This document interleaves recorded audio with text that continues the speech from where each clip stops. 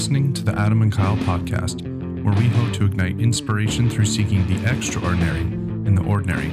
We will bring you episodes where we will let you in on our decades-long journey as friends and have conversations with guests about their passions, learning through lived experiences, and what challenges and excites them.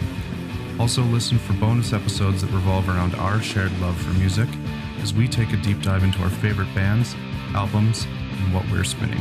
Thanks for hanging out with us. Enjoy the show. Welcome back. Okay, so Kyle's changing things around on me already. Well, you mentioned it, so why don't we add there? I kind of had a particular order I wanted to go through these. Okay. Mainly just I wanted to save a few for last. Okay. We're close to the end, but you mentioned it, so why don't we go over Billie Eilish? Okay. How do you want to do this? Do you want me to I could tell you my scores, or we can start with the total scores and then go back and dive in, or how do you want to kind of structure these conversations? I think we should just go through each individual score like together. You say your guitars or melodic instruments and I'll say mine. And we'll just go through that until the end. Okay. And then we'll reveal the totals. Okay, that sounds good. So Billie Eilish, Happier Than Ever. Yeah, right off the hop. I mean, you said you changed guitars to melodic instruments, and I didn't think of that. So the guitars and bass got a pretty low score. Fair enough. That's okay. What'd you get for vocals? Or do you want to? Yeah, let's start with vocals. Start with vocals. Yeah, I gave it a 4.9 because I think she's a master. I gave her a 3. What? Yeah. I found that she just stayed within her comfort zone. I never really got excited by it. I think she's got a unique voice, but I don't think that she pushed very hard. Oh, interesting. Yeah. I thought there was a couple songs where she really kind of went out of her element. Like especially the second last track on that album. There was a few tracks that really grabbed me for sure. Judy Madudi. Are you talking about Happier Than Ever?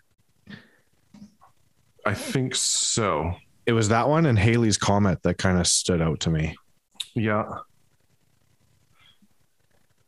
But interesting. Either way, as a whole album, I just found that I wasn't that impressed with her. Like it was kind of the same old. Oh, interesting. Yeah. Okay. That's why we talk about this, because we're going to disagree on a lot of things, I'm sure. Yeah. And to be totally fair, she has a unique voice and I like her voice and I really do like a lot of her music. But I just, from a scoring perspective, like scientific perspective, I gave her a 3. To be fair. To be fair. Okay. Melodic instruments. Sorry, what? Okay. You're doing that next.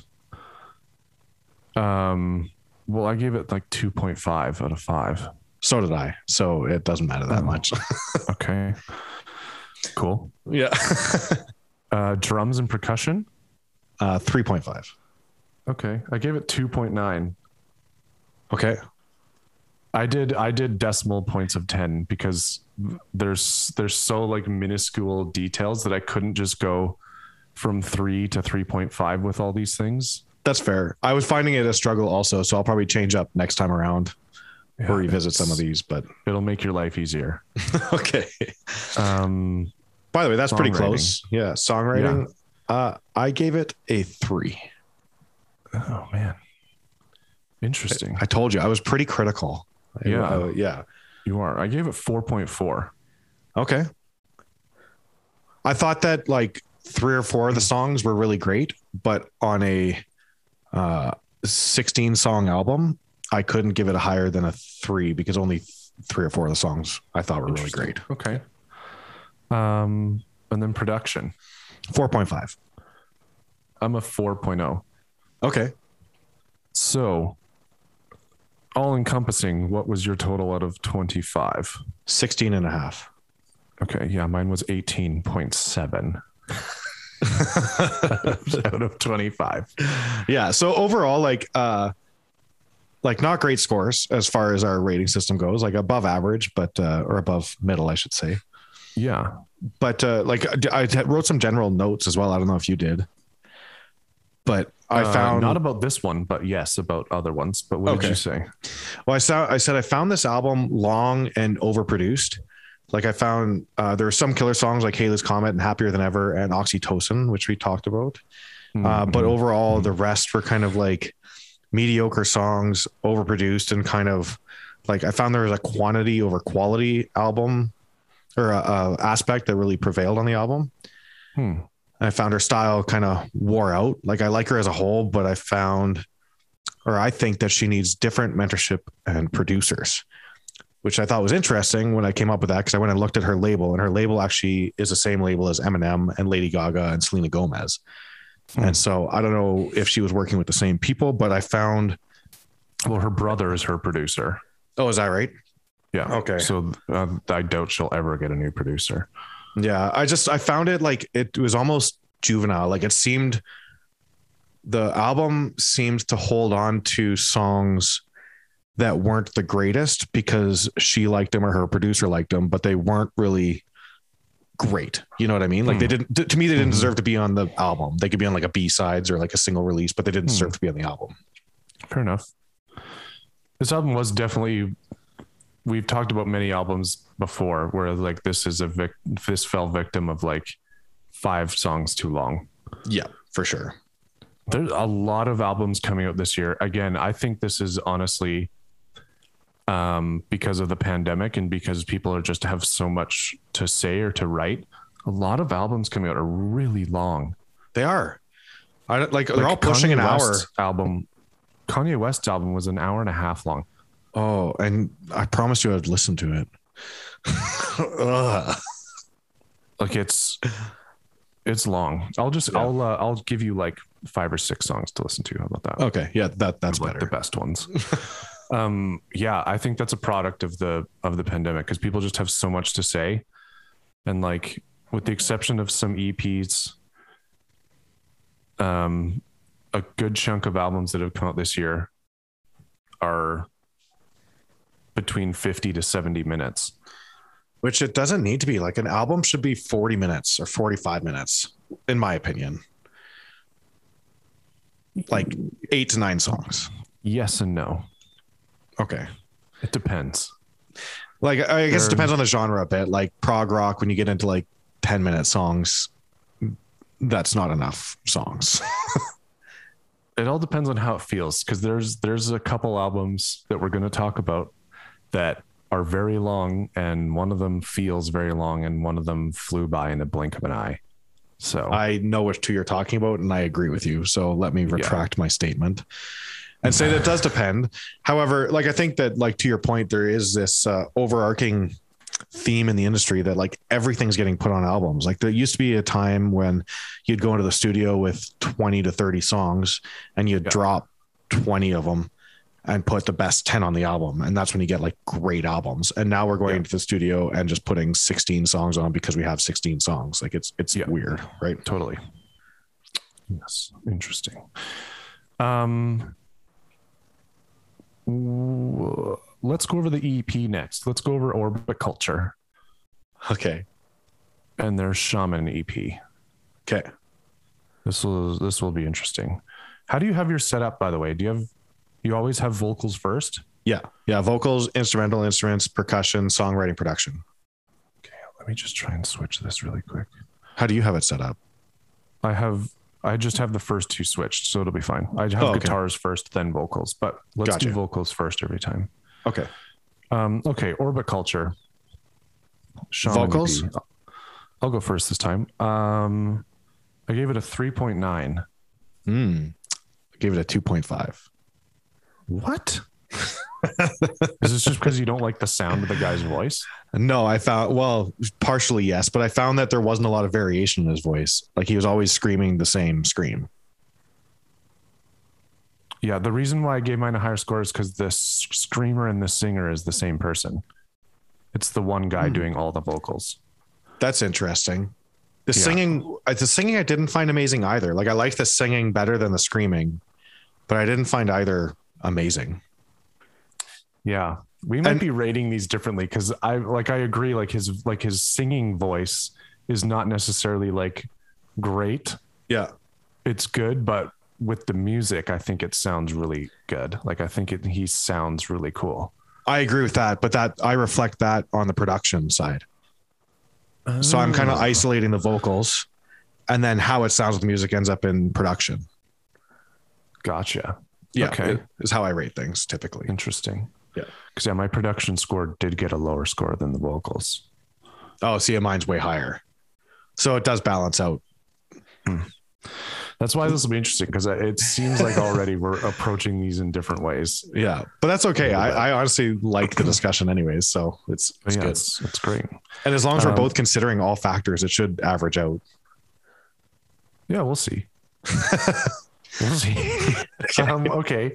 So yeah, vocals 3.9. You gave it what? 2.5. Oh, I feel like that's very low.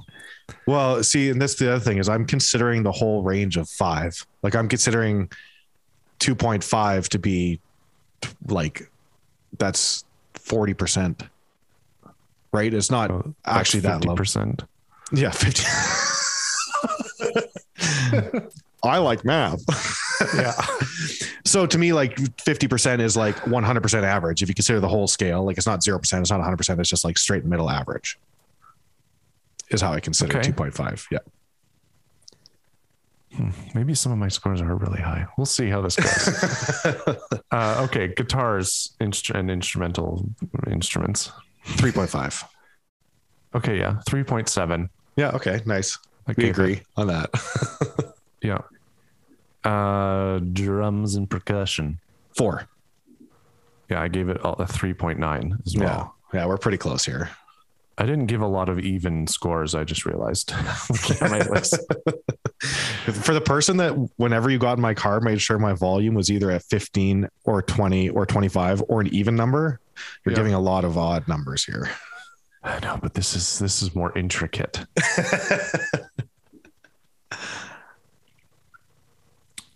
Songwriting, lyrics, 4. Yeah, 3.8. Okay, so I'm a little lower on you then. I thought I was going to be higher than you on this one. Production, 4. Yeah, 3.6. Ooh, a little lower. Okay, it's a little muddy. Yep, it was, especially compared to their studio album, Neja, that came out last year. I found it to be a little muddier. Yeah, there was so what I found is that muddiness I definitely agree on. And it sounds like they were playing with a compressor in a weird way. Like in electronic music, there's a thing called side chaining. And that's when you get like when the kick drum comes in, you lose the bass, like a wow, wow, wow. Right. And I found that effect happening on this EP and I didn't like it. It doesn't suit the music. Does Gojira do that then? Yeah. Because it kind of sounds like that too sometimes. Yeah, they do. Yep. Okay, so my total score out of 25 was 18.9. I gave it an 18. Which, when you think about it, going back to like your Billie Eilish remark, is just like Billie Eilish's 16 for me. Her 16 song album got 18.7, and Orbit Culture's 5-song EP got a higher score. Yeah, for sure. Yeah, but more is not better. And I think we both agree on that. Definitely. Unless it's Oreos. Not a sponsor yet. Okay, what do you want to go through next? I don't know what you want to say for the end, so I think that you should drive the order.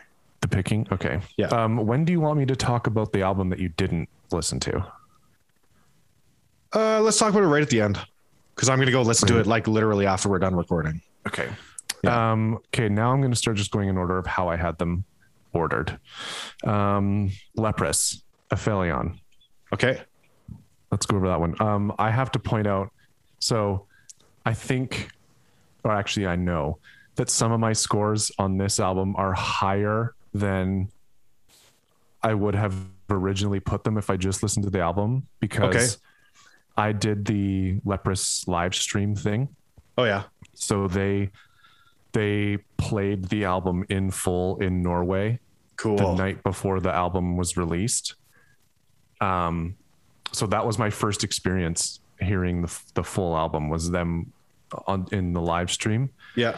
And then I listened to the album quite a few times afterwards, and like, I know, dude, it's so good. I want to see them live so badly. Yeah. Because it was one of I've watched a lot of live streams in the pandemic.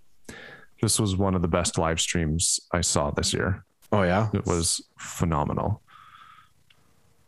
Okay. Vocals. Cool. 5. I gave 4.7. Oh, a perfect 5 on vocals. I gave him a perfect 5. Yeah. I mean, like Einar, he's so good. But like, again, what I looked at like the dynamic range. I looked at the voice control. I looked at like how he pushed it versus when he came back and sat in his pocket. Like there's so much technicality to his voice that I didn't hear anything wrong. Yeah. I also want to go on record that I think, like, if someone asked me like, hey, what are your top 20 favorite songs of all time? Yeah. Castaway Angels might be in there. I know. I can't stop listening to it. That song is it's absolutely unbelievable. Okay. Well, why'd you give it a 4.7? Where'd they lose points in my, I think I just weren't comfortable giving a 5. I don't even know. Okay. Fair enough. There's a couple vocals on this list that got a 5. Okay. But, I think it was just like, man, now you're putting me on the spot. I don't know. I just found like when we were talking about singing and screaming, like he does it on this album as well. Like he doesn't scream often, but when he does, it's like, it's good.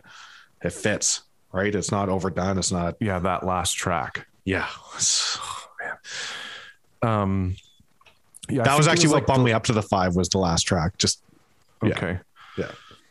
I think it was like the live component. Okay. Fair enough. Yeah. Okay, so guitars and instrumentals. 4.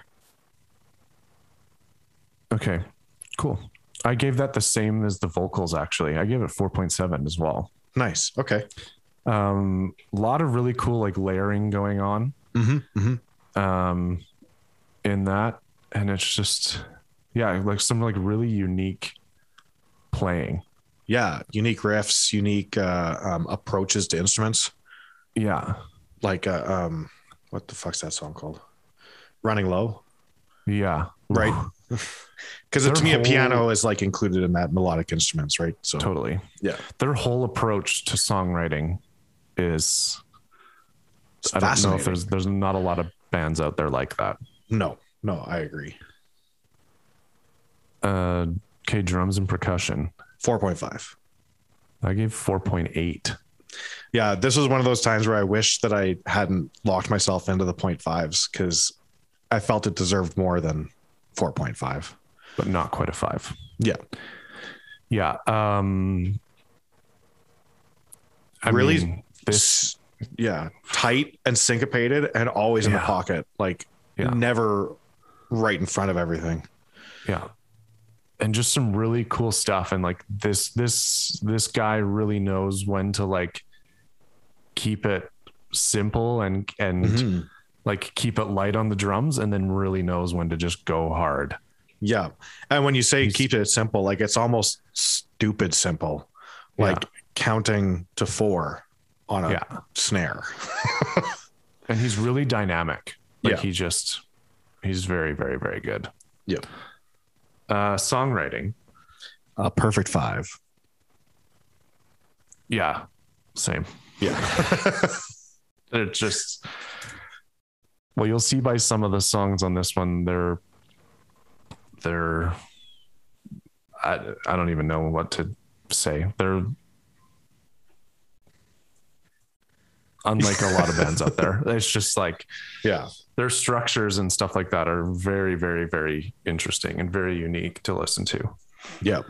I put in my general notes that like the album feels like a journey. Like it never, like it feels great.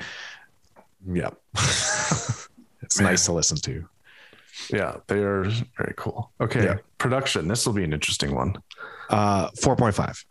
Again, Okay, I wasn't ready to give it a 5, and I wish that I'd broken that better, but I give it 4.1. oh, interesting. Okay. The production on the live stream almost sounded better than the production on the album. Interesting. Okay. And that's what lowered the score for me. Right. Okay. I also think the live stream was just so enthralling that I was just like, I just couldn't look away. I ended up watching it twice. Yeah. Yeah. I found the production was really good for the most part, but as we kind of discussed, like the musicians in this band all really know their place. And when they're approaching songwriting, they approach it as the band is the instrument and not individual instruments. And I found the production didn't quite portray that. Yep. Yeah. Fair enough. Okay. So what was your total? 23. Yeah. 23.3 for me. Yeah. Nice. Cool. Well, we're pretty close to the same page besides Billie Eilish so far. Yep. Next on the list, Phineas with the album The Fire Inside. You're metalcore, baby. Yes. I have a feeling you were harsh on this one. Not horribly. I mean, you'll see when you see my total score. I think it's pretty fair. Yeah. Okay. Vocals. Me first, you first? You. 4.5. Oh, interesting. I gave 3.6. Oh yeah. Almost a full point score. Okay. Mm-hmm. I think the reason for that was just I liked the cleans and like the screams sound good, but to the points you've made before, all the screams kind of sounded the same. Okay, fair enough. And after a full album, I was like, okay. Gotcha. Funny. Okay. Different ears, hey? Yeah, exactly. Yeah. Different ears, different tastes. Melodic instruments, I gave a 4. Yeah, I gave 4.2. Yeah. Percussion. Some really awesome guitar playing on this album. Yeah. Yeah. Percussion, I gave a 4. I gave 3.8. Yeah. Okay. Yeah. Songwriting, I gave a 4.5. I gave 4.1. Okay. And production, 4.5. Whoa. Yeah, I really liked it. Interesting. Okay, yeah. I gave it 3.7 because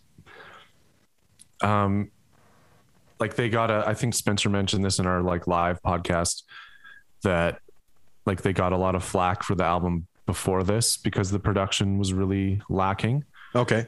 And even though it was a step up from that album, it's still not as well produced as the albums previous. Okay. Fair enough. In my opinion. And I haven't really listened to them, so I can't even compare, but yep, fair enough. I don't know if it's fair or not to compare to, maybe I should just base it on this album alone, but it was like, yeah, the production's better, like much better than the other one. Like their old album, I would maybe give production a 1 out of 5. Oh yeah. Is that bad? Hey? Yeah, it's that bad. Listen to the first couple songs of Dark Flag and let me know what you think one day. Okay. Okay. So what was your total out of 25? It was higher than mine then. 21 and a half. Interesting. Yeah. Mine was 19.4. Yeah. I think on average, like I was looking at my score. So my score is an 83 and your score is a 78, right? Yeah. 78. Like percent, I mean. So I'm looking at it in terms of percentages, and it's like a really good album, like a solid B score, if you were to put it into like school grades, right? Like good effort, but not quite there. Yep. Yeah. Okay. This is an interesting album. Ginger, Wallflowers. Yeah. I certainly have some opinions. I know. And I'm actually really curious about yours, mostly because you are just coming into liking Ginger. Yeah. And I'm still not sure if I do, to be honest. Okay. I mean, I guess I'll just say it now. Like, yeah, their first couple singles I really, really enjoyed. And I think it was because I was listening to them in like those small samples. Okay. Yeah. The album as a whole, I felt hard. It felt hard to get through. But also at the same time, as you'll see from gave some pretty high scores because like I really appreciate what they're doing. Right. I have to listen to them in small spurts. That's so interesting because you saying the album was hard to get through. Like this is a relatively short album at 47 minutes. I know, but I can see what you're coming from. Like it's like a different interpretation of Protest the Hero. I find like it's very complicated and very dynamic, and like it Protest the Hero approaches it more from like a rock and metalcore side, and Ginger's approaching it from like the other side, if that's fair to say. Yep. Yeah. Yeah, don't mind them in small spurts. Like I would never buy a ticket to go see them live. I'll say that. Yeah. The only time I saw them live, I was actually bought the ticket, and now I would buy a ticket to see them next time. But I got to see them with the Browning, which was really awesome. They were fun. Oh yeah. Yeah. Cool. Okay. So,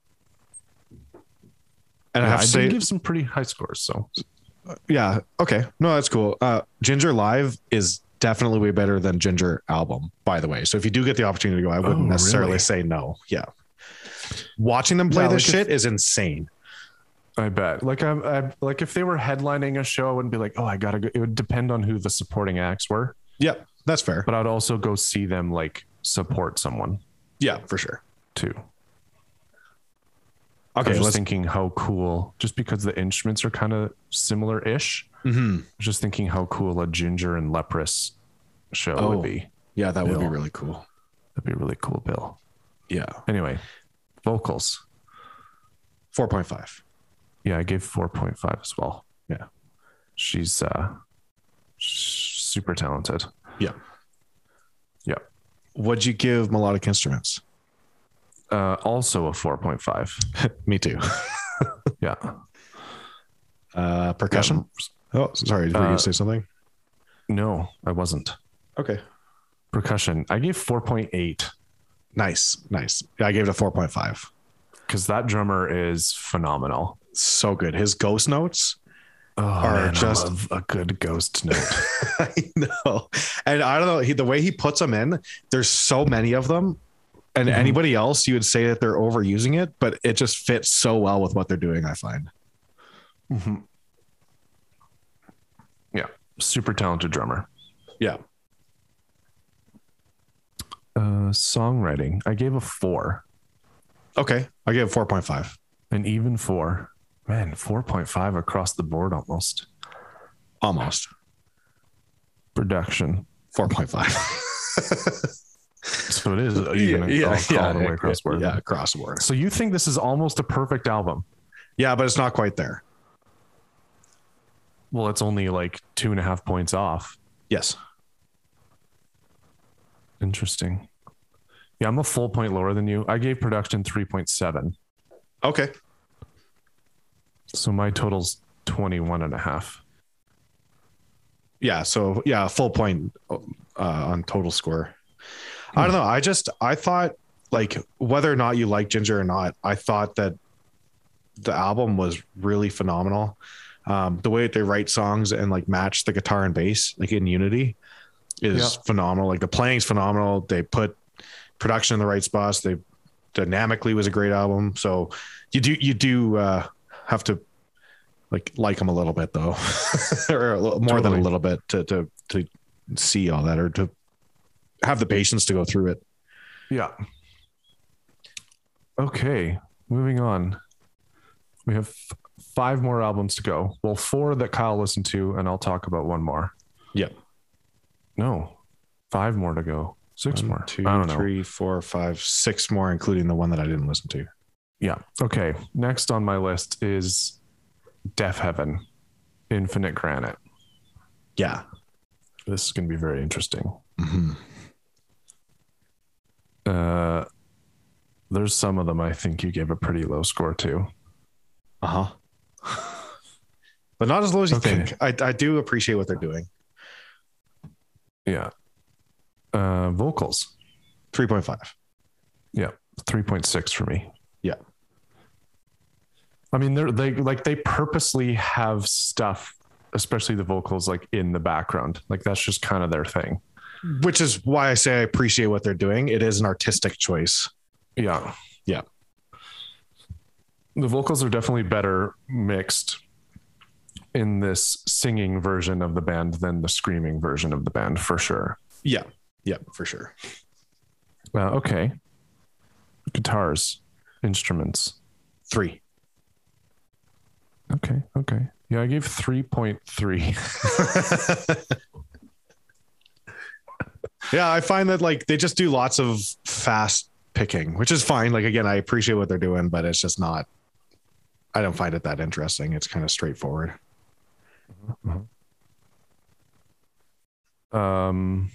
Drums. 4. Me too. Nice. Okay, so this is the number that might shock you, potentially. What did you give songwriting? Oh, see, this might shock you then in that case. I gave it a 4.5 for songwriting. Oh, okay, yeah. I gave it 4.9, almost a perfect score. Okay, yeah. I think, again, they're like structures I think can be really unique sometimes. Mm-hmm. And just some really cool songs on this. Like it sounds like modern day Blue Oyster Cult almost. Totally. Yep. Yeah. Yeah. That's one of the notes I made, is that the songwriting was great as a band and like the arrangement was unique. Like I just really, really liked the songwriting. Yeah. Okay. Production. 3. Yeah. I figured you were going to be pretty low. I gave 4.2. Okay. Because again, way better produced than previous albums of theirs. I agree with that. Yeah. I still feel like it's got a long way to go though. Yep. Can you imagine like if this album was produced like Leprous was produced, what that would sound like? Yeah, it'd be a very different record, wouldn't it? Mm-hmm. Yep. So anyways, yeah. I'll keep my 3. Yeah, mine. So my total score was an even 20 out of 25. Nice. I gave it 18. Okay. What's next on my list? Yeah. I was just going to say, I was just going to say I was critical of them, but I do appreciate what they're doing just from a verbal standpoint. Yeah, fair enough. I mean, 18 is not that bad. Nope. It's not half. It's not 12 and a half. Okay. Next on the list. Let's do Rivers of Nile, The Work. Okay. This album was a journey. It was fun. Journey. This album was a trip. Yes.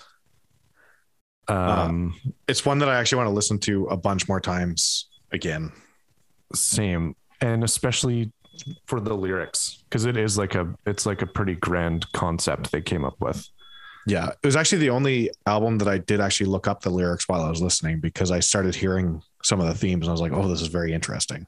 Yeah. Do the work. So let's do the work. Okay. You ready? Yep. Voice. 4.5. I gave a 4. Okay. I gave an even 4. Fair enough. The vocals are higher than I thought you would put them, to be honest. For the same reasons as Orbit Culture, because the screaming is pretty monotonous. Yeah. But some really cool, clean vocals in there. It is. The reason I think that I gave it the higher score is because I do find it really fits their style better.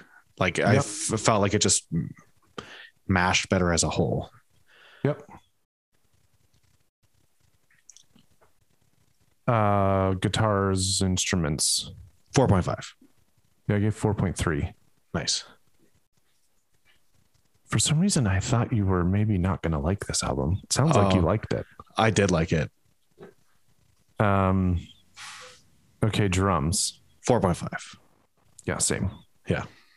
Brady is a monster. Yeah, yeah. And a very nice gentleman. Do you know him? Well, I met him in Vancouver. Oh, yeah. Nice. When I got the privilege of seeing them play Where Owls Know My Name in full live. Oh, yeah. It's very, very, very good. Okay, songwriting. What'd you put? 4.7. Okay, I gave it a even 5. Oh, yeah. Top score.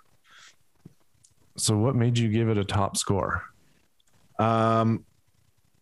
The journey of the album was really good. And again, the dynamics, it's actually all the same reasons that I love Where the Owls Know My Name. Everything just fit. Like it flowed really well. Each song flowed into each other. Like it just, I don't know. I just really liked it. And I love when they drop in instruments that don't belong in metal most times. I know. Like they are they are expanding boundaries in this genre. Totally. Part of the reason why I really liked Fit for an Autopsy, their latest album. Yeah. It felt that way to me. Like they're just really kind of expanding on a lot of ideas within that genre. Rivers of Nile though, like, I mean, the first time I heard When Owls Know My Name and heard like the saxophone come in, I was just like, no one's doing this. No. And they did it so well. It wasn't cheesy. Yeah.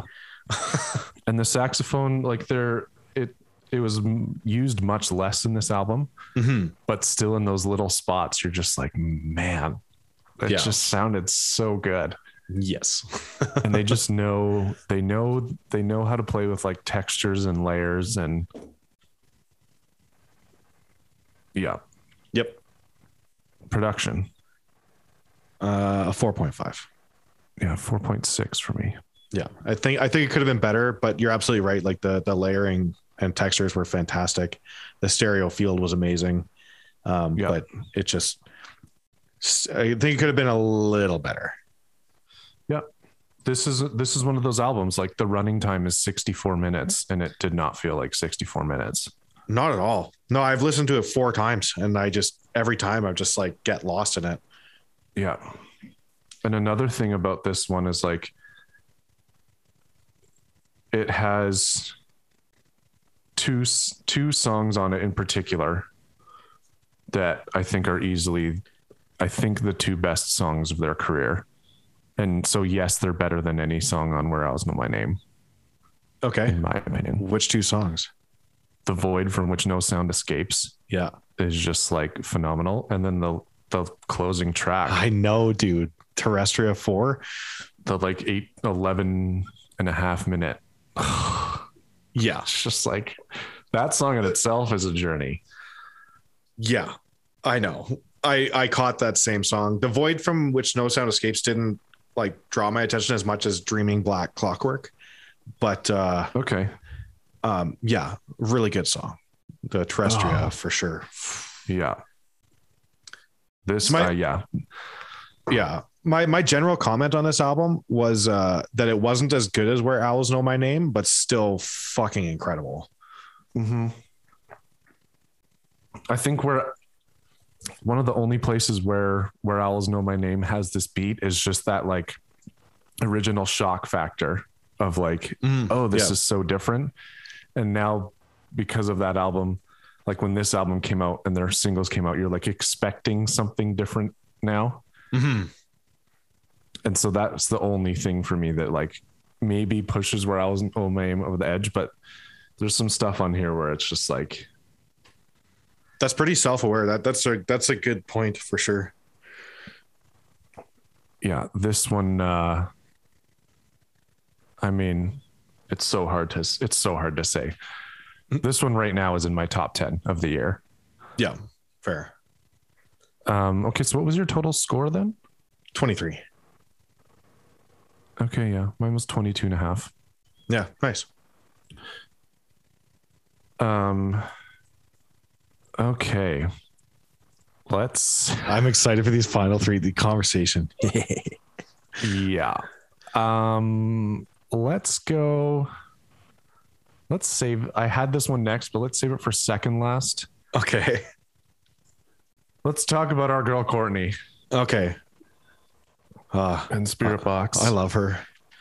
I have to point out before we start this, I posted this on my Instagram the other day, but they deserve a big congratulations because in the US, number 13 Billboard Top 200, number 1 rock album, number 1 hard rock, number 1 in vinyl sales. Oh my God. Number 2 internet albums, number 2 independent albums, number 3 in digital albums, and number 3 overall in the States in album sales. Holy smokes. Good for them. They pushed 50,000 units in their first week. Holy smokes. Oh my God. Okay. So I'm excited to do this scoring because I was pretty critical on them as well, given those numbers. And the reason I'm mentioning that is because I feel like if there's this one area of the album that they could improve, or one area in their band that they can improve going forward, that they could just like take over. Interesting. Do you want to save that point for later or now? Well, let's just go through the points and then you'll see. Well, let's get this one out of the way. Vocals, I gave a 5. I gave a 5. I think maybe it's hard to say in all genres of music, especially in the metal genre. She puts a lot of vocalists to shame. Oh yeah, for sure. Her screams are impeccable. Obviously her clean voice is just like haunting and beautiful. Yeah. So actually, not to go back to Orbit Culture, but when I gave Orbit Culture a 2 out of 5 for vocals, even though he screams and sings, when compared to Courtney LaPlante, who's doing the same thing, the 2.5 is very justifiable. Good point. Yeah. Speaking of album or songs that might be in my favorite songs of all time, Constance, man. That's the other one I can't stop listening to. Castaway Angels and Constance. They were in the same Here's What's Spinning. Yeah, they were. What a perfect album closer. Yeah. I have thoughts about that too. Okay. So vocals, we both gave a 5. Guitars, instrumentals. 4.5. Oh yeah, okay. I gave 4.4. Yeah, nice. Drums. 3. Yeah, I gave 3.5. Okay. I think they wrote like a majority of these songs without a drummer. Yeah. And you can tell. And maybe that's the point you're going to make, is that they should write an album with a drummer. Yeah. Bingo. Yeah. If you imagine like Ginger's drummer, or who was the other one I was thinking of? I can't remember right now, but if you imagine like a really fucking fantastic drummer behind Spirit Box, so that it wasn't just some session player coming in and just laying down tracks, or they might have done it in like Addictive Drums or something. Like, I don't know, they might have programmed the drums, but I just found the drums really underwhelming. They were there and they supported the music, but I felt like it could have elevated most of the tracks. Yeah. 100%. Yeah. Well, I think they were all just produced. I don't know if any drums were recorded live. I could be wrong. Yeah, I don't know either, but I just know that a lot of it was just hi-hat, snare, and kick, and the kick was just matching the rhythm of the guitar and bass. Yeah. And the hi-hat and snare kept your measures. But like besides that, there was the odd tom fill, very rare, and the odd other cymbal, but very rare as well. I'm trying to think of a drummer that would do really well in this band. And I think I thought of one that would be really interesting and potentially really freaking cool. Who? Matt Halpern from Periphery. Oh yeah, that would be really cool. The reason I brought up a Ginger's drummer is because I think Ghost Notes would really suit Spirit Box in the same way that they support Ginger. Yeah. Okay. Yeah, but I can see where you're going with Periphery as well and getting like the full drum kit involved. Yeah. Interesting. Okay. But yeah, that was exactly the point I was going to make, is this album would have scored so much better if the drums were at the level of the rest of the album. Yeah. Songwriting. 5. Oh, okay. I give it a 4.4. Okay. Yeah. A little lower. And then production. 4.5. Yeah. I gave a 5. Okay. I think it's one of the best. On those. I think it's one of the best produced metal albums of the year. Interesting. Even with the drums. The drums I thought were mixed really well. I found the guitars were a little bit too in front for me. Okay. Yeah, which is why I dropped to a 4.5. Is it's not quite how I like to hear it. That's probably on purpose, because I mean the guitar player is Courtney's husband. Yeah. And I imagine the two of them do the majority of the songwriting. Yeah. And if they don't have a drummer, they're probably like, well, let's just put the guitars up front. Exactly. Yeah. No, it all makes sense. But like, it all comes back to the point where I feel like if they had a drummer and they mixed it more balanced, I think it would just destroy. It could be up there with Era's self-titled. Yeah. So a couple things about this album. As far as debut albums go, yeah, it's one of the better debut albums out there. Mm-hmm. Yep. Like I would put it up there in the ranks with like Appetite for Destruction of how good it is as like a debut release. Totally. And they can only go up from here, I think. We hope. Get a drummer. Get a drummer. Yeah, like again, clocks in at 43 minutes. It's like a normal length album. Yeah, and it's tight. The whole thing just is tight.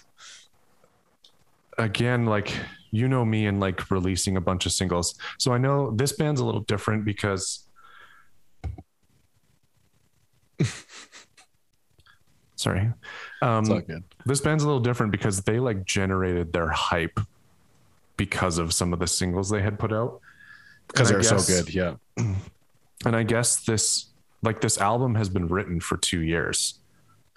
Wow. And so, all of like the singles that you heard were all like always meant to be part of an album. And so I was just like thinking about the placement of some of these songs. And like, I remember Courtney in an interview, like she said that like Constance was always meant to be the album closer. Oh yeah.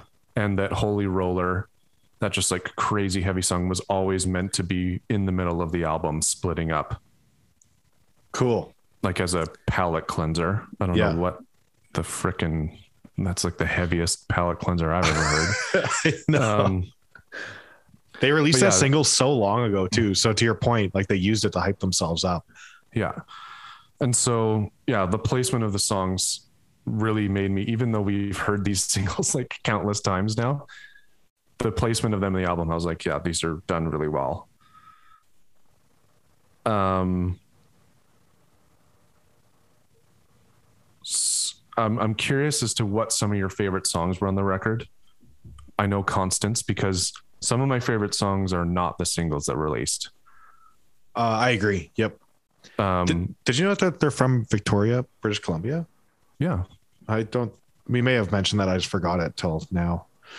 Yeah. Yeah. Let's talk about our favorite songs. Sun Killer is one of my favorites, the opening track. Yeah. And every single time I hear them go into that like bridge part before the outro, the vocals give me like the heebie-jeebies every single time. Yeah. To sleep. Yeah. To sleep. Yellow Jacket for me was a big standout. That was my next one for sure. That chorus is unreal. Yeah.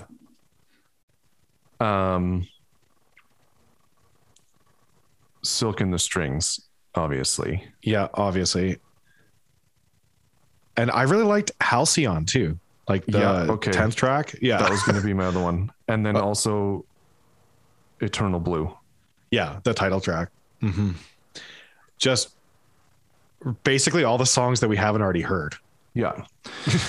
Which is funny because when we were doing our midway show and like our top releases of the year, I remember you put Constance in there and I put Circle With Me in there. Yeah. And now after hearing the whole album, like Circle With Me is like, it's a weak track. It's one of the weaker two songs. Yep, for sure. For sure. But man, it's just, yeah, incredible. If you haven't heard Spirit Box yet out there and you're listening, you're doing music wrong. Yeah. Go and listen to it. Pause the podcast, go listen to it and then come back. Yeah. And then come back to the podcast. So what was your total score? Yeah. 22.3. Okay. Yeah. I gave it a 22. Okay. Nice. Yep. That's for you. All right. Which is so funny how highly we speak of the album and how it's not the highest rated in this rating system, which I actually love. I love that we can separate that. Of all the albums we reviewed, it's the 1, 2, 3, 4, fifth best from a score standpoint. Yeah. Yeah. Yeah, I thought going into this year, I was like, Spirit Box is going to be the number one release of the year. No, it is not. Which is incredible because it's so powerful, but there's so much music and good shit coming out that it's crazy that it's not one of the top releases. I know. All right. The elephant in the room. Let's do Iron Maiden. Oh no. The Adam and Kyle podcast is sponsored by Phoenix Song Productions. Phoenix Song Productions is an AV system provider and integrator specializing in live sound production and recording. Phoenix Song Productions also offers technical consultations, permanent installations, and rentals. Phoenix Song's newest offerings include live streaming consultations, on-site audio and video recording, as well as technical and creative education. Check our website at www.phoenixsongproductions.com for the next education or entertainment event. Follow us on social media. Check the show notes below for links to our website and all of our social pages. Let's just go through the scores and then let's talk about it. Okay. What did you give vocals? 3.5. Okay, I gave him a 4. Okay. And that's a generous 4 because I love Bruce Dickinson. That's fair. Guitars. 3. Yeah, I gave 3.3. Okay. You're being a little more generous than I am. I think so. Yeah. Drums. 3.5. 2.9. Okay. Yeah. Songwriting. 2.5. Ooh. Yeah. 3.8. Okay. I gave songwriting. And then production. 3. Ooh, interesting. Yeah, I gave 3.5. Yeah. Spoiler alert. This is my worst rated album on this list. Same. Yeah. Which is so sad. So this is very interesting. Okay. So obviously if you've listened to the podcast before, like Iron Maiden, for both of us is one of our favorite bands of all time. Yeah. And we love them. And we were so hyped about the new album, the new announcement. We did the whole live reaction to Writing on the Wall, which is still a great song. It is a great song. Maybe the only good one. Oh, that I definitely do not agree with. I know. I'm just being pessimistic. I mean, to put it bluntly, it was quite a letdown. It was, yeah, from the hype. So let's just get into it and talk about why. My first comment on the album is that the songs are too long and too repetitive, and that most of them could have been cut down significantly and it would have made them better. Yes. I mean, the album clocks in at 1 hour and 22 minutes. And it's too long. It's too long. So for me, the album started off because I was so pumped to listen to it. And I was just like, I was like ready, had my headphones on. I was laying in bed. I was just super ready for the album. And then the first track, Senjutsu, I was like, this song is fucking boring. It is so bad. Like it's 8.5 minutes. And I was just like, it was a bad tone setter for the album. Yeah. Like if they started with like Stratego, which is kind of like more along the lines of like kind of classic Maiden-ish. Yeah. Not as good, but like in that vein, it would have set the tone for me for the album better. But like when I was listening to the opening track, I just like I wanted to fast forward or skip it because I was just kept waiting for something to happen and nothing happened for like 8.5 minutes. And I was just like, this isn't starting off well. No. And then of course you get into the next two songs, which are the singles they released, Stratego and Writing on the Wall. And I was like, I've heard these before. I know what I'm getting myself into. And, it just was like, yeah, it was a bad start to begin with. It was, yeah. So when the album first came out, I was in a hotel room in Prince Albert with my business partner. And I really, really wanted to wait and listen to the whole album, but I couldn't help myself. And so I started with Senjutsu, and like 10 seconds in, I skipped forward a minute, and then I skipped forward another minute, and I skipped forward another minute. And I was like, oh yeah, I'm super stoked, Denny, that Iron Maiden just released an album. And he looks at me, he's like, it's kind of interesting that they have been around since the old analogs, like reel-to-reel days, and they're still trying to be relevant in the digital days. And I think what he was trying to say is that they're not doing a great job based on the quick things that I skipped through in Senjutsu. And yeah, it definitely set the tone for the record poorly for me. The rest of the record I looked at very critically. Yeah. And like, it was a lot of recycled ideas, a lot of recycled guitars. Yep. Drums. And like, yeah, like I gave the vocals a 4 because I just like, I love the sound of Bruce's voice. Yep. But it's like you say, it's recycled. It's uninspired. Yeah. And like, especially comparing it, because I really, really liked Book of Souls. It was good. And even comparing it to that, I was just like, man, it's just not as good. And I can't figure out what it is. I feel like Book of Souls was a natural, like kind of more raw journey into that kind of progressive realm. And I feel like this one, they may have forced it. Yeah. Like you say, one of my notes was like guitars and solos are pretty uninspired. The mix was poor. Also, I didn't like the mix on the album at all.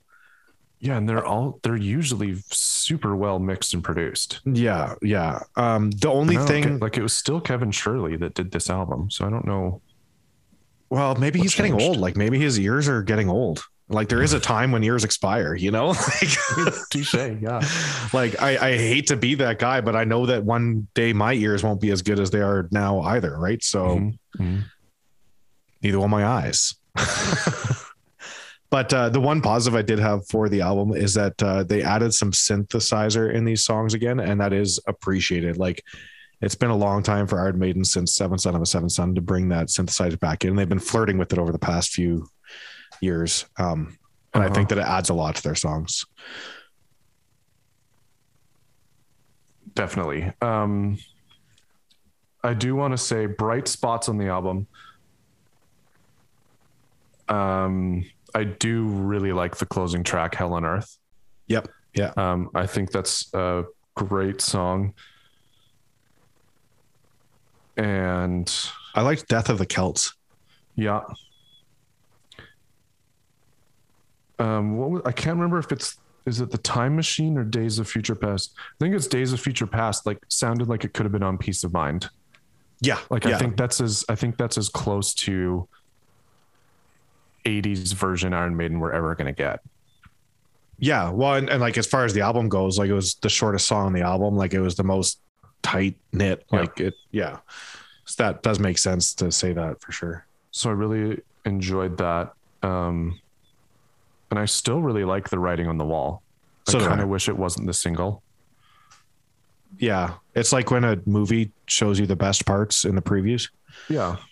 Yeah. But yeah, Senjutsu, it's just like either just take it off completely, or actually, you know what? Yeah, just should have just been not on the album. Yep, I agree. I was going to say it should have been like an interlude, but even then, it's not worth it. There's nothing to it. Like, it's just not.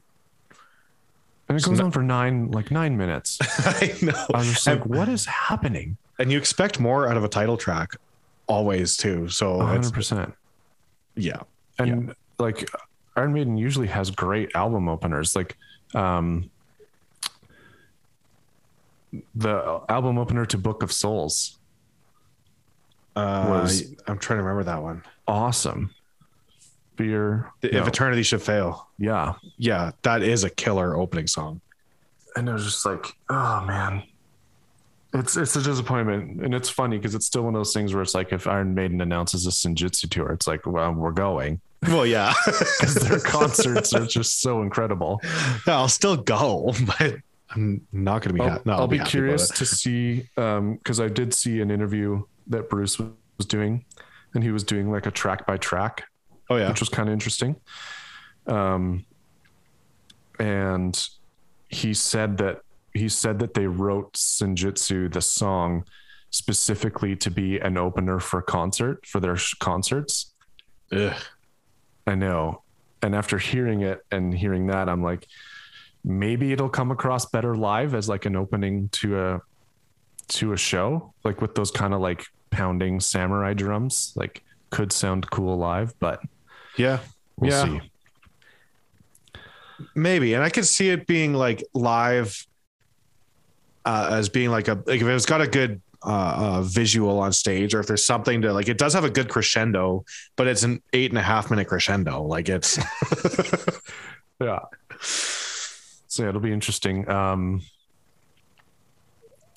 After everyone out there hears this episode, we're releasing our episode that we did with Spencer, where we do our top 10 favorite Iron Maiden albums of all time. Yep. I think it's fair to say this would not be in there. No. And when you listen to the episode, you'll hear me give Dance of Death a pretty bad rap. This is much worse than Dance of Death. It's like... Cool. Yeah, I don't even know where it would fall. It's painful to say, but it's one of the worst albums they've done in their career. For sure. Yep. Agreed. Oh man, such a disappointment. The next album we have to talk about, the last one we have to talk about. You've been talking about this album since we started the podcast. Yeah, and I'm wondering how you want to go about this, because I'm thinking you give all your scores first, and then I'm going to kind of go on a rant. Okay, sure. So I'll give you my scores. I'll finish with my total score, and I'll finish with just a quick comment about it. Okay. And then I'm curious to hear about your rant. I'm curious. Yeah. Okay, so this next album is Colors 2 by Between the Buried and Me. You say buried? Buried, yeah. I guess that's more correct. I say buried, and it's like they got strawberried. There's definitely a you there, Between the Buried and Me. Yeah, that's weird. I say Between the Buried and Me. Interesting. Okay. But the bam. So Adam's been talking about this album, since we started the podcast. So there was a lot of hype to this album as well. I was excited to listen to it. Hype. You're pretty and I like you. The Vox, I gave 4.5. The melodic instruments, I gave 4.5. Mm-hmm. The percussion, I gave a 4.5. The songwriting, I gave a 5. And production, I gave a 4.5 for a total of 23. And as a general statement, I gave it pretty high ratings. I really think that it could be better. Like, this is not one of those times where I wish I could go between 4.5 and 5. I think that the 4.5 was earned. And also, I liked Automata 1 and 2 way better than Colors 2. You liked Automata 1 2 way better? Yes, than Colors 2. Very interesting. That is very interesting. I guess we didn't do this podcast when those albums came out. I didn't realize you liked those. I consider it one album, obviously. Yeah. Like Automata is just one album. I just didn't realize you liked Automata that much.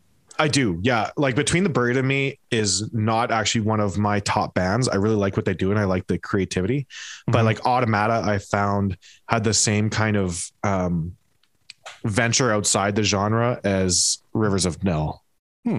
Yeah. So that's why I liked Automata, and they did a little bit out of it in Colors too, but not in the same way.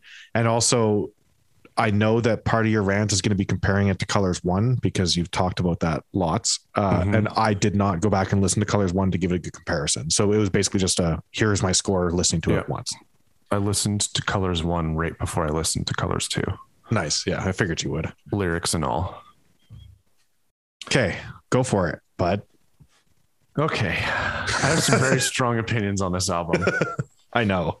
It'll be curious. I don't know how much of this is recency bias, but I have listened to this album at least 15 times through.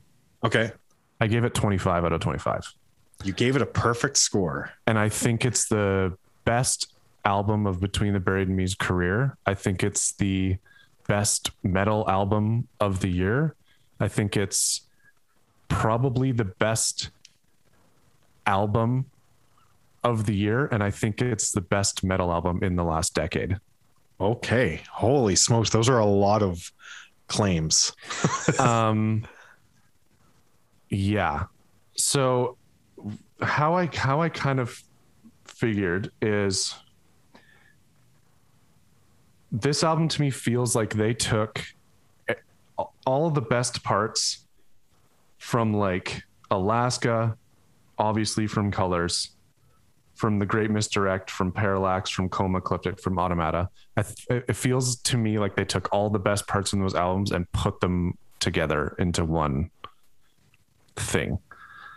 Like, if anyone was going to do like it almost feels like a greatest hits album, but it's a concept greatest hits album. Right. Yeah, it's just, I have so much to say and I don't know how to say it. And to put this into perspective, for the longest time, or since like the Parallax 2 came out in 2012, my top 3 albums of all time have for the longest time has been Scenes from Memory, by Dream Theater, Songs for the Deaf by Queens of the Stone Age, and the Parallax 2 from Between the Buried and Me. Okay. And this album is significantly better than the Parallax 2. Okay. So I feel like it's that good. It's one of those ones that I was saying before, like clocks in at an hour and 19 minutes. And it felt like a half an hour to me. Even though like on the first listen, it was a lot to digest, which is usually the case with them. Mm-hmm. That's part of the reason why I thought it was really cool how they did Automata, like splitting it up into 2 parts. Mm-hmm. So it was a lot to digest, but once you start like diving into it and start diving into like the instrumentation and the lyrics and everything that went into it, it's just like, I don't know anyone out there that's doing music like this. And it's just like, that's a fair statement for sure. Yep. And the part of the reason why I think it's like the best album of their career is because like I was thinking about it and like when I was breaking these things down, and it's like Tommy's vocals and just the vocal melodies is the best he's ever done. Mm-hmm. The guitars work, when you break it down, is the best guitar work I think they've ever done.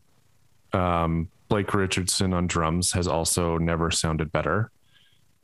And then the bass work, it is incredible. The is bass always work. great, but like, Yeah, especially on this, it's never sounded better. So even just instrumental wise, I was like, this is better than anything they've ever done, which is saying a lot.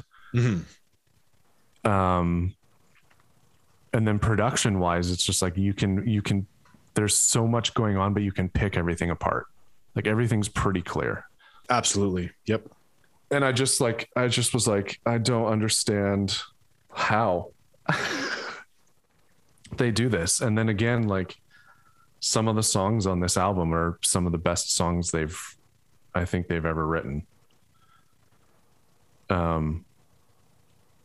Like Revolution in Limbo, Never Seen, Future Shock, Prehistory, The Future Behind Us, Human as Hell. Like, it's just like,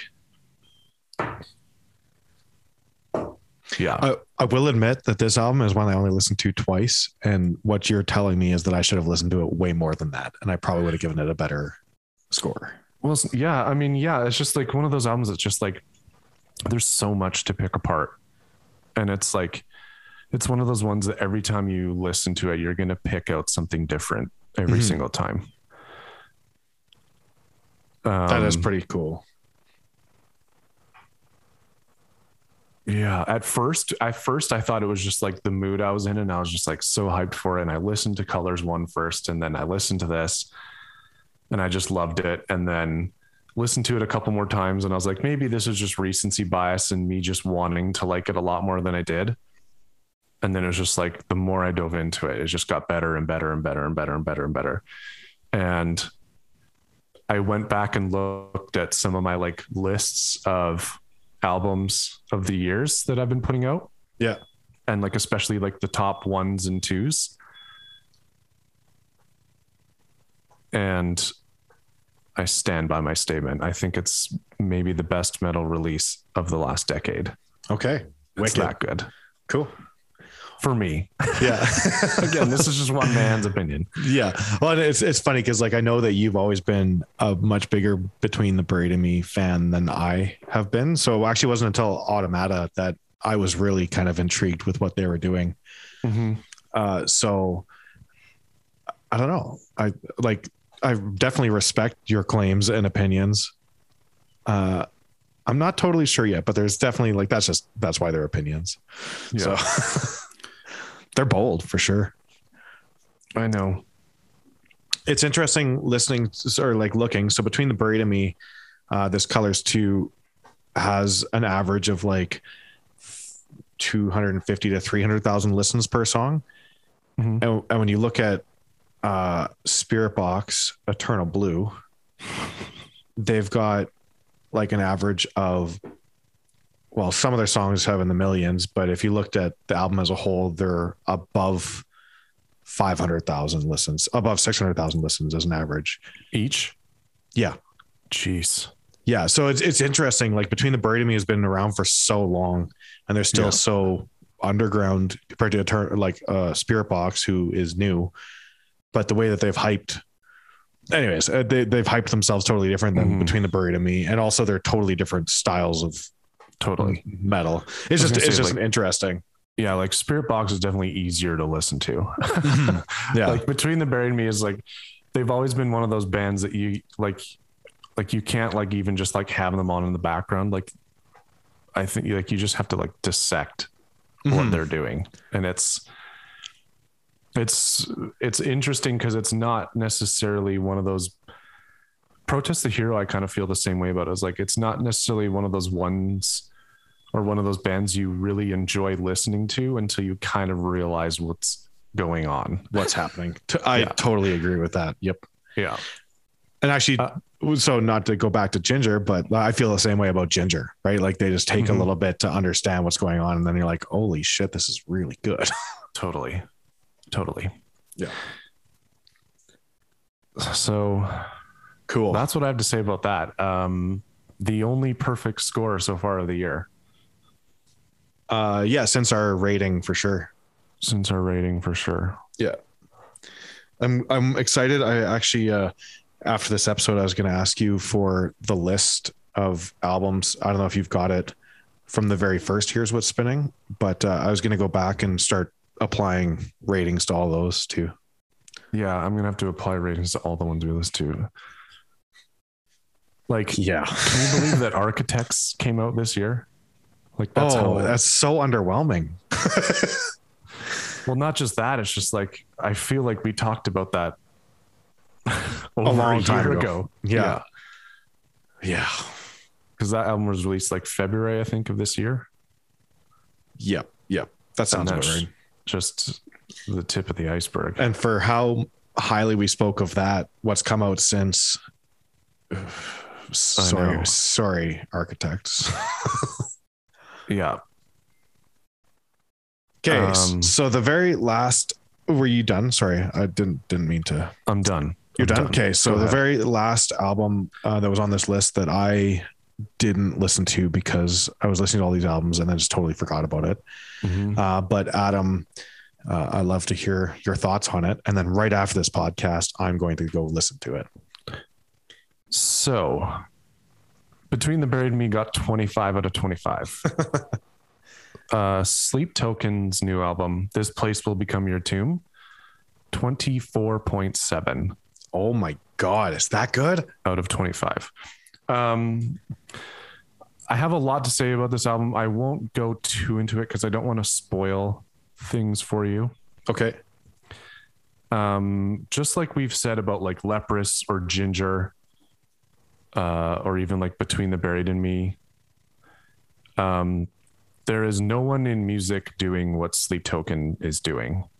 Right. Cool. As far as, so everything so vocals, drums, songwriting, and production all got a perfect score. It was guitars that got the 4.7 for me. That sounds right based on the singles I listened to. I would agree with that if the album followed suit. Yeah. Like I love Courtney's voice. The reason why I put her like as some of the best metal vocalists out there is because I don't know if Sleep Token can be classified as metal because they have a lot of like really pop sensibilities. Okay.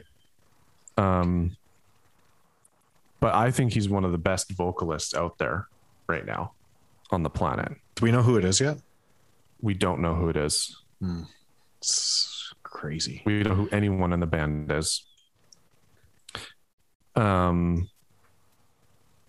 And the stuff he does on this album is just like out of this world. He has such an incredible range. He has such an incredible tone to his voice. And this album too, if you like listen along with the lyrics and stuff like that, this album takes you on like an emotional roller coaster. And I can't remember the last time. I don't even know if it's ever happened, to be honest. But when you go through the whole album and then you get to the last song, Missing Limbs. Yeah. Like it made me emotional and I was like tearing up. That's like, so cool. It's absolutely phenomenal. It's just like, and then yeah, production wise is just like absolutely spot on. I think it's the best produced album of the year. Songwriting wise, again, like there's just some really, really interesting things going on there. And they're just one of those bands that like will just be so mellow. I can't wait till you hear the opening track because holy shit, the opening track. And again, just how it's laid out, like it's just like up and down and it's just like some like really soft, like poppy parts, and then some just like blisteringly heavy parts that just kind of come out of nowhere. I love that. I love that bands can still do that. Like I remember as a teenager, bands taking me on journeys like that, and music taking me on journeys like that. And it's been a few years since music's been able to do that for me. And so, but this last year, there's been so many good shit coming out. Like it's taken me back. So I think this will be, I'll be curious to see like the reception it gets. Yeah. I don't think they're going to be like Spirit Box big, because Spirit Box just seems to be blowing up, but like, I wouldn't be surprised to see this on a lot of album of the year lists, like in the top 10s. Yeah. Even like commercially. I have a lot more to say, but I'll save it for when you hear it, because I'm very curious what you think. Just keep an eye out for certain tracks. The first two tracks are just like, what the hell? Another really interesting song that I'm so curious about, it's called the one Fall For Me. And the entire song is just him and layered vocals. So there's no instruments in the song. Oh, that's really exciting. That's like that's a Muse move. Yeah. And it just shows how his voice is just like an instrument, and that he doesn't need any other instruments behind. He just sings at you. And it's like, it's very like produced. I'll say that, like, it's like a lot of layers and like effects on his voice, but it just, it works. Again, it's all about placement of the album. Right. It falls right in the middle, and you're just like, I see us right before Alkaline, and I remember listening to Alkaline as a single, and that seems like it's going to be a very interesting turning point of the album. Yeah, I wish I could just, I mean, maybe we can, if you're listening to the album right after this. I wish I could just watch you listen to like even the first two songs. Yeah. Cause like, I can't say enough about it. Even as I'm talking through it, it's like, maybe it does deserve 25. I think it's just phenomenal. You just didn't want to give it a 25. Yeah, I guess not. Okay, cool. Yeah, I'll definitely listen to it very quickly here, because I'm excited about it. It's an album that I've never heard anything like it. I think it's definitely better than their debut album, Sundowning. Yeah. And it's just a ride. It's a ride. And it's not necessarily one of those ones that you like need to listen to beginning to end, because it's not like a concept record like Between the Buried and Me, where like all the songs flow into one another. That does happen for some songs, but when you hear the first track, you're gonna just be sucked in, and you're just gonna. This is one of those ones where I listened to it the night it got released. So like right at 10 o'clock, and I ended up listening to the album probably, I think, like 4 times over till like almost 2 a.m, because I just kept replaying it, and man, that's awesome. Cool. Well, I'm super stoked for it now. So I hopefully think that I hype it up too much. Yeah. I think that we should skip. I did listen to all these singles as well. Oh boy. Okay. But I think that we should skip it, because we're getting pretty long here for this one. We are long. Can we just talk about how shitty the Guns N' Roses song was, though? Yes, we can talk about that. Good it's Lord. So bad. Yeah. I don't know. They haven't been good. Well, since the incident. Yeah. Oh, you did listen to all these singles. Okay. Yeah. Yeah. These are all singles that I think are on albums that are going to be coming out. And it's just like, yeah. The only, actually, I do want to point out 2, just because they're really worth it, or 3. So the Don Brocco we've talked about, the One More Prince, that one was insane. Really liked it. Super catchy. Yeah. Really cool. The Third Eye Blind, Box of Bones, I thought that was an incredible song. Great song. Yeah. And the last one was the Animals as Leaders monomyth with the video. Yeah. Such a good song for one. I really like Animals as Leaders as far as instrumentalists go. Mm-hmm. And then the song Monomyth with the choreographed Spanish dancers was just phenomenal. And the dancing was so beautiful and like a surprising, I don't want to say juxtaposition to the music, but like it fit, but it didn't feel like it should fit. Right. Yeah. Yeah. I've never heard anything or I've seen anything like that. Mm-hmm. Especially with a song like that. It's kind of crazy. Yeah. So go check those ones out. And then the rest of them we might bring up later, unless you've got any honorable mentions you want to drop. No, I don't think so. Actually, The Crown, again, Courtney LaPlante, that Crown the Empire song. Oh, yeah. Killer with Courtney LaPlante. Yeah. And yeah, I think that's pretty much it. I mean, Third Eye Blind, where the hell did they come from? Like right straight out of the 90s. Yeah. I didn't know they were still around, but that Box of Bones is just very cool song. Yeah, absolutely. Yeah. Okay. I think we can wrap that up. This was a long episode. Yeah. Lots of music to talk about. So again, we will add these all to our Here's What's Spinning playlist. I feel like that playlist is going to be like 1,000 songs long one day. Yeah, we might have to do a Here's What's Spinning 2021 and then break it up by year. Yeah, that's a good point. Yeah. Because like, do I just add the whole Between the Brain album to this playlist, or like, what do I do? Yeah, all of these albums we mentioned, go out and check them out. Even better yet, buy them. Yep. Let's support the bands. Although Spirit Box, I don't even think they need any support at this point. Like, geez. No, they're killing it. They're killing it.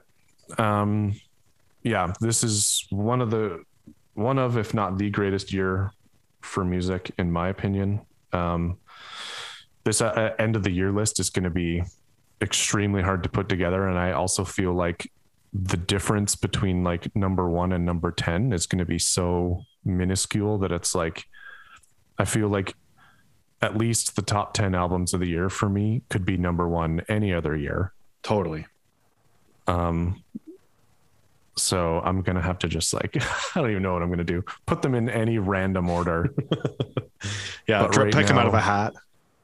Right now, Between the Buried and Me takes the cake for me. I think that's the best release of the year, but we have Dream Theater in October. So frick, we'll see. Anything else from you, Kyle? No. All right. Well, thanks everyone for listening. We're like over the 25 episode hump. And we're also officially over like 1,000 listens. So that's really cool. So thanks everyone that has checked us out. And stay tuned. We are in discussions with some people to bring some more guests on, which will be really cool. And we will just keep bringing you music and bringing you conversation. And yeah, we just really appreciate anyone out there that's taken the time to listen to us ramble about music and sometimes nonsense.